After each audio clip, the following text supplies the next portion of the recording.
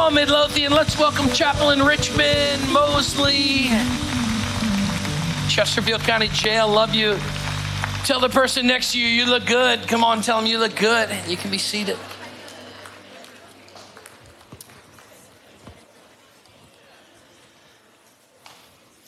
Well, good morning. We are in a series called Christmas Can Still Change the World. I'll tell you about that in just a second, but I love to look at the camera in the back of the room and say good morning to the chapel in Richmond. Good morning, 11:15, and of course, Chesterfield County Jail, Virginia Department of Corrections, men and women in HARP. Love you guys. And how's everybody feeling today? Good? So good to see you. Before we dive into the message, I just want to remind you of two things today as we get started, and that's Thursday night starts a whole host of Christmas services. I got to see a bunch of the music and video elements this week. I think it's going to be, humbly, because our team, they did it, not me, the best we've ever done. And so you're not going to want to miss Christmas at the chapel. So we have these little invite cards, and they're glossy. I'm just telling you, they're glossy. So we're just using them. We found the last few years that even more than Easter, Christmas is a strategic time that people far from God will take an invitation to be at church. So make sure you grab a few of these and give them out to everybody you know. And we can't wait for that. And then let me just remind you, I know just not bah humbug, but we're doing prayer and fasting to start January. How many know after you do some feasting, you need to do a little fasting? And so I want you to just prepare and pray for that. That first, that December 31st Sunday, we'll do church from home. So all of our teams will have done all those services. Then we have a great message, Word from the Year online. And then we'll be back early in the new year for First Wednesday, brand new services and new series and all that God's going to do in the new year. So I can't wait for that. Everybody done with your shopping?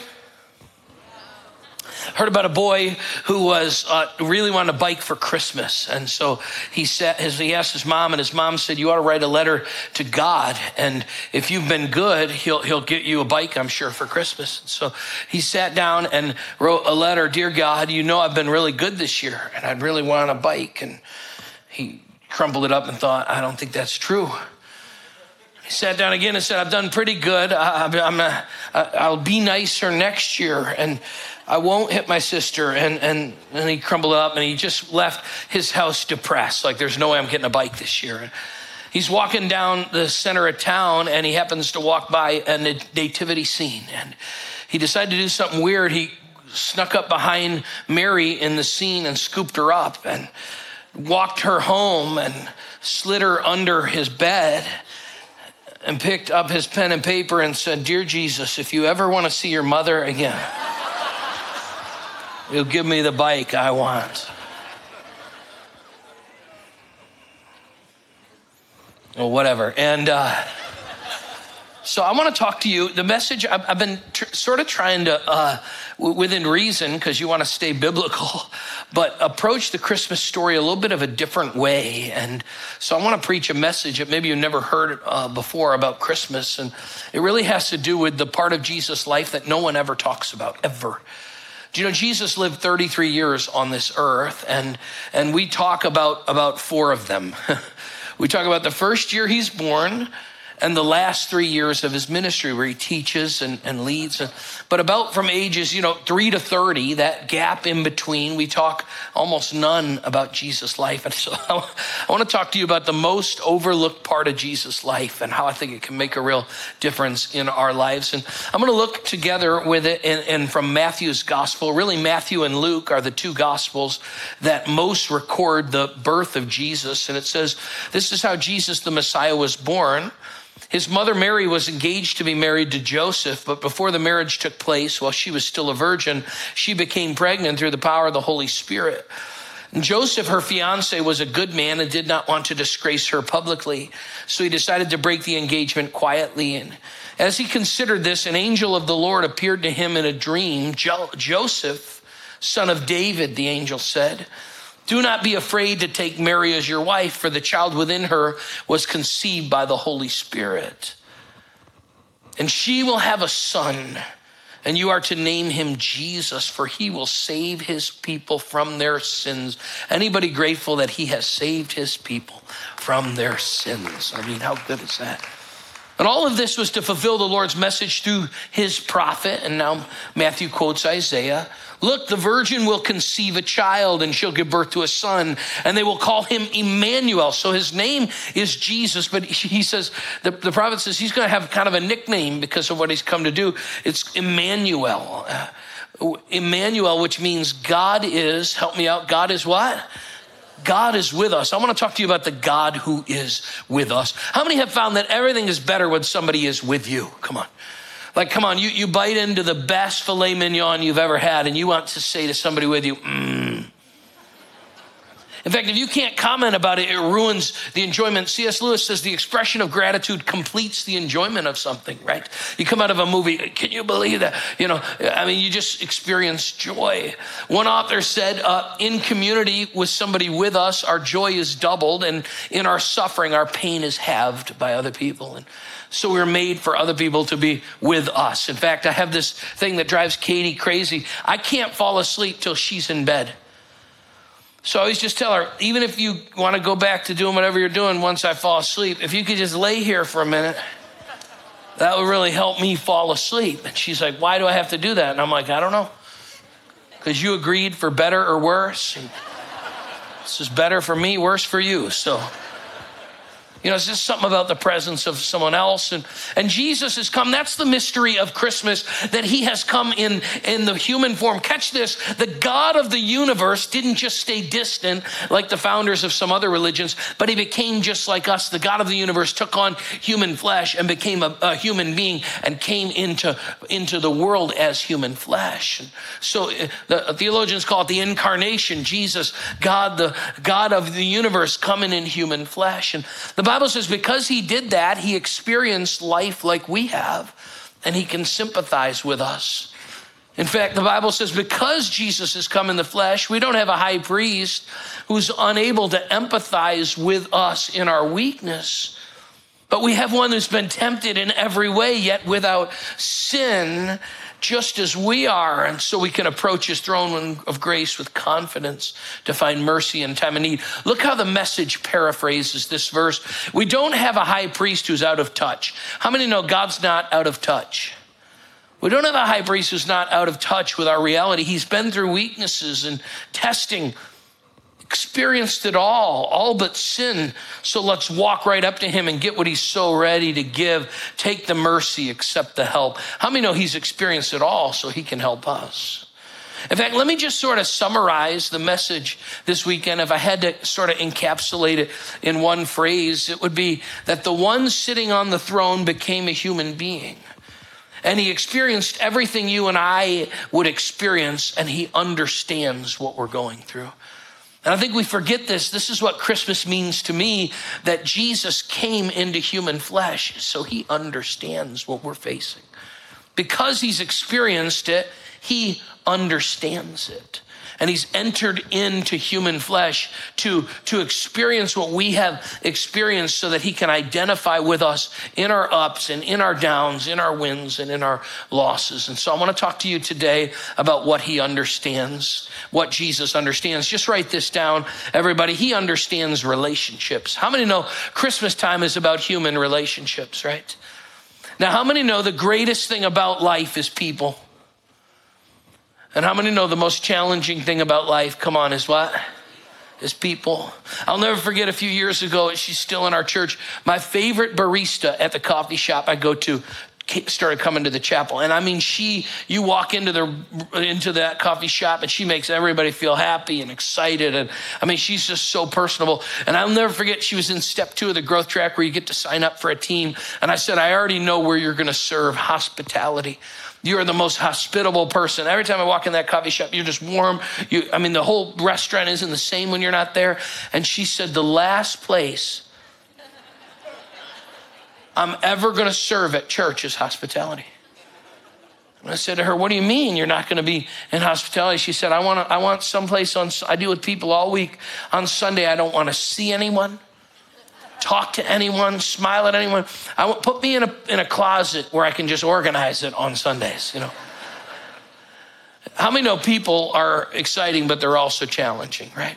Do you know Jesus actually knows what we deal with in people? We oftentimes don't think this, but when Jesus was born into this world, he was born, Mary was a virgin, and the Holy Spirit caused her to be born. But after Jesus was born, Mary and Joseph had other children. In fact, we know that. Mark chapter 6 says, isn't Jesus just the carpenter? Isn't this Mary's son? Isn't Jesus the brother of James and Joseph and Judas and Simon? Aren't his sisters here with us? So we know from Bible accounts that Jesus was one of at least 7 children. So how many know he had to learn to get along with people?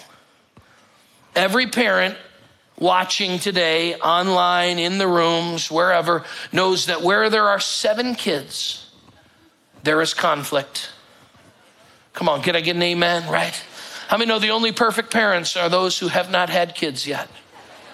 The only perfect marriages are those still engaged. Jesus had to learn to get along with his siblings. In fact, when he came out and preached and said he was the Son of God, his family didn't even believe him. Mark tells us that when his family heard that he was saying he was Jesus, they went to take charge of him. They said, he's out of his mind. Now you can imagine, let's give his family a little bit of grace, okay? Imagine your brother just lets you in on the news that he's God. How many would admit this is hard to accept? Hey bro, I should probably let you know something. What? I'm God. So you can imagine all the dysfunction. Actually, truthfully, many of his siblings became believers. The book of James is his half-brother who writes the book of James, becomes a leader of the early church, half-brother of Jesus. And so Jesus knew what it was like to have conflict and life challenges with family. In fact, I can't prove it, but I want to give you just one of my theories about life in just a minute. But I was thinking along the way that Jesus knew what it was like to have human relationships. He had a mom and a dad. He had brothers and sisters. And you and I this time of year know what it's like to have relationships. And so Jesus can empathize with us if we have struggles in our relationships, right? So maybe you have a challenge at work in a relationship. God knows and cares. Jesus understands. Maybe you have struggles in a family relationship. Jesus understands. Marriage, Jesus can understand. I heard a story about a guy and his wife who were living in Miami, and they had been married. They celebrated their 45th anniversary, this couple. And the husband picked up the phone and called their son. They lived in Miami. The son lived in New York City. And the son answered the phone and he said, your mother and I are done. That's it. 45 years, we're over. This marriage is coming to an end. The son was so upset, he said, I'll call you back in a second, Dad. And he called his sister who lived in California. And he said, you're not going to believe, Dad just called me. Said he and Mom are splitting up. She said, I can't believe that. She hung up, called her dad, and she said, don't do anything. We both of us have tickets. We're flying to Miami. Don't you guys do anything till tomorrow. We'll talk in person. And the father hung up the phone and turned to his wife and said, it worked. They're coming for Christmas and they're paying for their own tickets. How many know relationships are messy? How many know relationships are challenging? And Jesus, I think we oftentimes don't realize Jesus had human relationships. He figured out how to get along with his brothers and sisters. He figured out how to submit to his mom and dad. He figured out how to be in human relationships. He worked as a carpenter, and so he would know what it was to be in the workplace too. And I'm just telling you this weekend, maybe you have a challenge going on in your relationships. You have a high priest. I have a high priest that we can bring our relational problems to God, and God knows and God cares. So let me ask you this question. When are you going to talk to him about your relationships?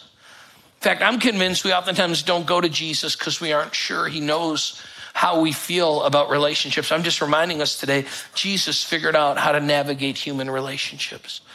Single people, Jesus knows singleness, figured out relationships. Married people, the Bible says Jesus is married and we are the bride of Christ. Come on, somebody, he's married to some pretty annoying people, isn't he? Right? So Jesus can identify with us. He can connect with us. If you're struggling relationally this weekend, I just want to remind you, he understands relationships. Not only does he understand relationships, but I want you to think of this. He understands all of life. In fact, if you think about it, Jesus lived most of his life, 30 years, not in the public spotlight. For 30 years, he was leading his life in ambiguity. In fact, Hebrews 2, we read Hebrews 4 a second ago, said, for this reason, Jesus had to be made like us, fully human in every way, that he might become a merciful and faithful high priest. What that's telling us is Jesus entered into the details of our life so that he could have empathy for us. The Message paraphrase says that's why he had to enter into every detail of our human life. And then when he came before God as high priest to get rid of our sins, he'll have already experienced it all himself, all the pain, all the testing, and he'd be able to help us when we have need. Do you know Jesus has experienced everything we've experienced so that when we come to him, he can sympathize and empathize with us? In fact, there's an amazing verse, one of the only instances we know in Jesus in between life. He's 12 years old and his parents actually leave him. You can read it later on in Luke 2. They leave him behind in the temple. And when they come back, he's teaching the religious leaders at the age of 12. And so what we know is Jesus already was prepared. He could have gone into ministry at the age of 12. He already was the smartest one there. But he doesn't go into ministry till age 30. He waits from age 12 to age 30 and lives his life as a carpenter in the back room of life. Why? Here's why. Catch this weekend. Because he had to live years of obscurity so that he could identify in every way with us. He knew what it was like to have the callous hands of a carpenter. He knew what it was like to live in a family business and try to buy nails as inflation was going up. Come on, he knew what it was like. And no one ever talks about this. You probably never heard a sermon like this that even deals with the 30 years of Jesus' life that no one talks about. You see, think about it. He could have been born as a man, immediately died, but he didn't. He lives these years. Why? So that when we pray to him and we come to him and we're struggling and we're going through life, he can say, I know exactly how it feels and I care about you. He tells us in the middle of our brokenness, in the middle of our exhaustion, in the middle of our uncertainty, I've experienced all of life just like you, and I can help you. Many of you know I went to seminary in Birmingham, Alabama, and that's where I became an Alabama football fan. And this year, Roll Tide, amen. And this year we lost a game early in the season. And that helped me pastor you Virginia Tech fans better. Because I could know how you feel all the time. Up until this point, I had not known. I'm sorry, I shouldn't do that. But how many know you can't empathize with somebody else if you haven't experienced it?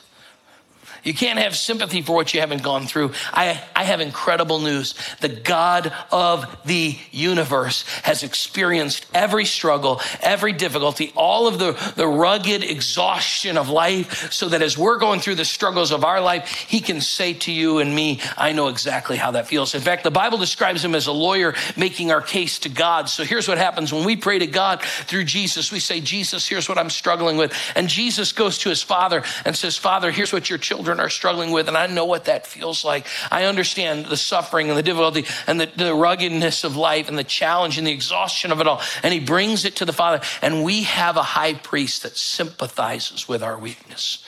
I remember a few years ago, one of the members of our church, young guy, his parents were part of a trucking company in Richmond, and he was moving to Pittsburgh to take a job. And I said to him, I'm confused. I thought your family's really over this business. And he said, no, they are. But the rule is you can never grow into corporate leadership unless you've taken a job at every level of the company. Because my family doesn't think unless you've learned to live at different levels of the company, you can ever lead a company. You see, what they understood is he couldn't sympathize for workers if he hadn't done their job. And I'm telling you this, Jesus couldn't sympathize with our brokenness if he had just been a God who only lived in the hollows of heaven. But I'm telling you, he didn't. He put on human flesh and suffered and struggled and worked through the challenges of life so that this weekend he can identify with us in all of our struggles. And I want to ask you, not only when's the last time you talked to God about what you're struggling with in your relationship, but can I just ask you this question? When are you going to talk to him about your life, about your challenges, about your struggles? When are you going to bring your pain and difficulty to him? He can identify with everything you are facing. My oldest daughter was working at Blaze Pizza for a year, and she came to me one day and she said, Dad, one night she was upset. I said, what's going on? She said, it's so hard. She said, work. She said, you wouldn't understand. And I said, what wouldn't I understand? She said, you wouldn't understand a job that just deals with people all the time. I said to her, tell me about that. Come on, help me understand. How many know Jesus understands? Jesus knows life. Jesus knows relationships. He understands. Here's the third thing and the last thing this weekend. We can understand that he understands our relationships. He understands our life. Here's the third thing. Come on, somebody. He understands our what? He understands our pain. You see, Jesus knows what it's like to go through pain. In fact, Isaiah describes the pain that he went through, the prophet, when he says he was despised and rejected by mankind, a man of suffering, familiar with what? Come on, familiar with what? Familiar with pain, but he was pierced for our transgressions. Pierced, that means, remember, he had nails that were driven through his wrists and his feet. He was pierced for our transgressions. He was crushed for our iniquities, meaning that spear went through his side. He knew what it was like to be pierced. He knew what it was like to be crushed. The punishment that brought us peace was upon him. He knew what it was like to have his back lashed with a whip. But by his wounds we are healed. Anybody thankful today that by his wounds we're healed, right? I mean, what a comfort. And it says, this is what happened.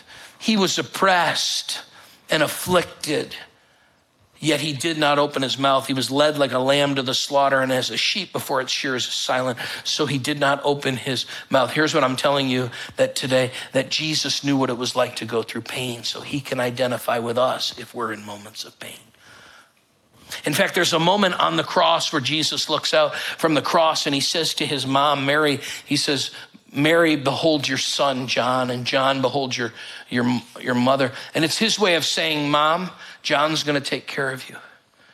John, make sure you take care of my mom when I pass away. And scholars agree this would be incredibly inappropriate if Jesus' father, Joseph, was still alive at this point.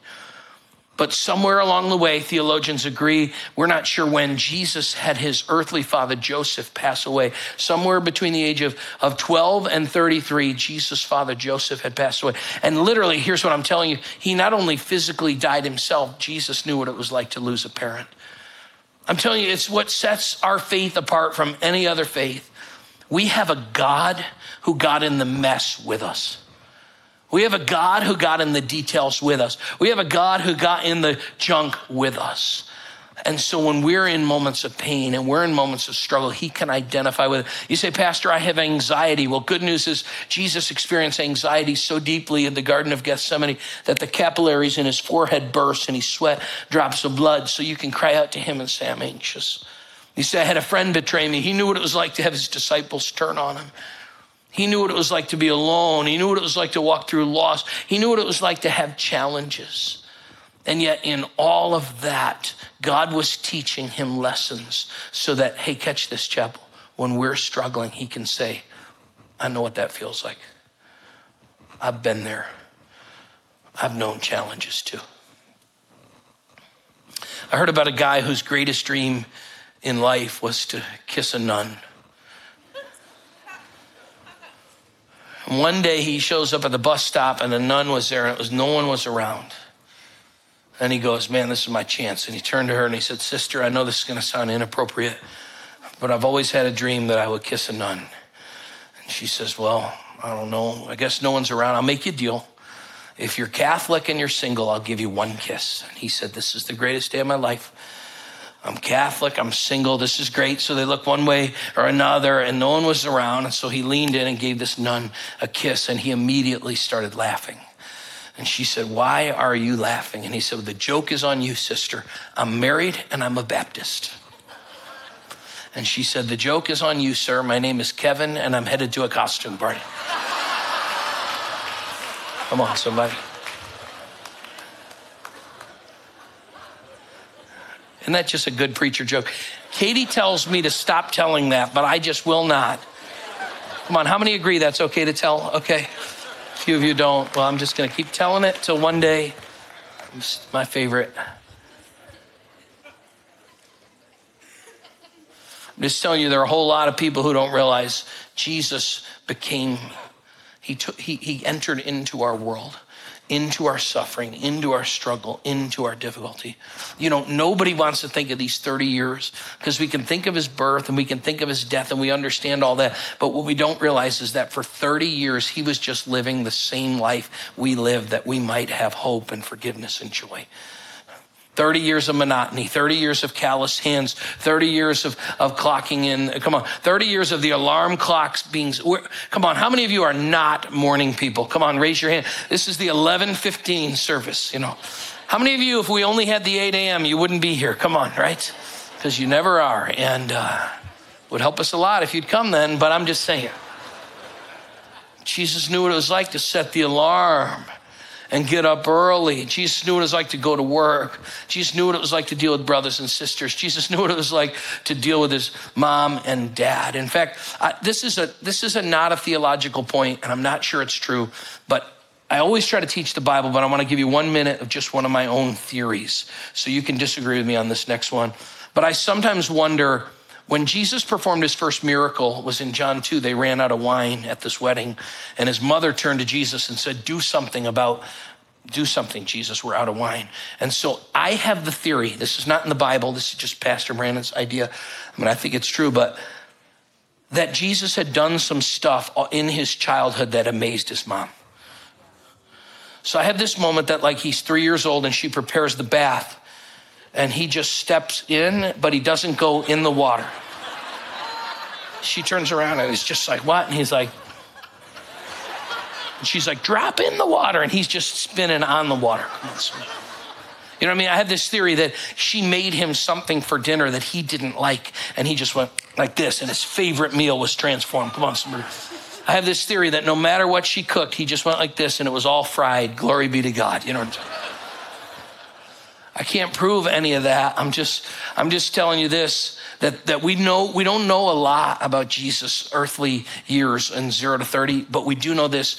God could have sent him as a grown man at 30 to just heal, preach, and deliver. But these years are here not by an accident. How many know God does not commit accidents, right? They were there so that Jesus, listen, chapel, so that Jesus, our great high priest, could have lived a bunch of days just like the days we live, so that in the middle of our struggles, in the middle of our challenges, he could say, I know that, I've experienced that, I remember that, I understand that, I comprehend that. He knew pain, he knew difficulty, he knew struggle. So my question to you today is just, you need to be reminded that he understands. And so simply this, as we close, when are you just going to talk to him about your pain, right? So he understands our relationships. When are you going to talk to him about our relationships? He understands our life. When are you going to talk to him about our life? And catch this, he understands your pain. And when are you just going to turn to him and say, God, this is the pain that I have. This is the broken places of my life. Would you take them? Would you make them? Would you reshape them into something I can't imagine? One of the things we do in step 2 of the growth track is always teach people that one of the things that our purpose is connected to in life is our pain. And let me say this weekend. Some of you are here and you think that all your pain has no purpose. God redeems pain. And God restores pain. And God uses the things that we think are defeats in our life to be used to bring victories to other people. Have you ever found that there's nothing more encouraging than somebody sharing with you their previous struggles? Come on, you know what I'm talking about. I remember we had just moved here. We've been here about a year, and we visited Maymont. How many been to Maymont, right? You've been to Maymont? Carter was little, and he had a bike with training wheels on him. And there's one way, Maymont is all uphill, but on the way down, it's awesome, you know. And then on the way back, it's all uphill, and I can watch him struggling, and Carter's always been like, I can do it kind of kid. And I'm looking at him, and he would keep pretending he was tying his shoe, but that was just his way of getting off the bike and resting. And I was like, are you okay? He's like, I'm fine, Dad. And I was like, I don't think you are. And finally I said, I remember when I was a kid once, I was on a walk and I got really tired, and my dad put me on his shoulders and took my bike, and I didn't have the bike anymore. And he said, you did that? And I said, I did that. I'm not sure if I did. I was just saying it for him. And he's like, well, maybe I should do that. I said, maybe you should do that. So Katie and I still have a picture of me carrying him up the hill of Maymont. Katie's behind me carrying the bike. I probably should have thought of that, but the only way that Carter would give me his struggle is when I first let him know, I can identify with your struggle. I was once a little kid. I once needed help. I'm telling you, this is why our faith is unlike any other religion in the world. We have a God who can say, I was there. I've been there. I sympathize. I empathize. I recognize you in all of the middle of your weakness. He has age 3 to 30 was just him being able to say to you and I've been there. I understand. I comprehend, because he's come to be Emmanuel, God with us. Come on. Emmanuel, God what? God. Come on, one more time. Emmanuel, God what? God with us. He understands. He comprehends. He's right in the middle of all of us. All this, you say, Pastor, I couldn't think of a simpler message. Me neither this week. I can't think of a simpler message, but that is what Christmas is. That God chose to come this way so that he could step right in the middle of our circumstances so that we would have a God who could say, I know what that's like. I understand what that's like. I've been there. For you do not have a high priest who cannot empathize and sympathize with your struggles, but who has been tested in every way, yet without sin, so that he can be a God full of mercy, full of grace, full of compassion, ready to say, that's where I'm at. Me too. I've been there. Bring your needs to me. All your struggles, all your difficulties. He understands this weekend. He understands. And because of that, we can come running to a God who cares for us. Aren't you glad for that? A God who cares for us. Well, we oftentimes at the close will pray for people who haven't placed their faith in Jesus, but I had it on my heart today to close a little different. And that was just pray for people that you say, man, I needed to be reminded that he understands. So I won't embarrass you, but I'd love to pray for you today. Would you bow with me all over this room and in Richmond, in the lobby and in the jail? I'm just going to list a couple areas in life. If any of these are struggles you have, I won't embarrass you. I'd love to pray for you though. If you're here this week and you say, Pastor, there's a human relationship that I'm struggling with that's broken. Pray for me today. Would you raise your hand all over this room? Relationships. Yep. God sees that. Anybody, you just say life has tired me out. I'm overwhelmed right now. Emotions, fatigue, all that. Just pray for me. Anybody? Yeah. Lastly, here today, you say there's some kind of pain, physically, emotionally, some kind of hurt in my heart. And I just need to be reminded this weekend that God understands my pain all over this room. Wow. So Father, you see the hands lifted, and Jesus, you're a high priest who's right now running right to the aid of your people. And I pray that they would know that you care and that you understand. And you understand all the complexity. I pray for relational healing this holiday season, God, that you would do what only you can do. We bring all of our human relationships to your feet, Jesus. You know, you understand. So would you give grace and give restoration and give healing in human relationships? And God, we bring all of our life struggles. God, be an encourager, be a life giver, be the one who lifts the head. God, we bring all of our pain and like we just dump it at your feet, God. And we ask you to pick it up and give us the strength and grace to know you care and that by your stripes we're healed. We trust in you, Jesus. Thank you that you're not just some distant God, but you're one we can place our hope in. And we pray it all in the strong name of Jesus Christ. And everybody said, amen. I'm going to turn it over to the campuses.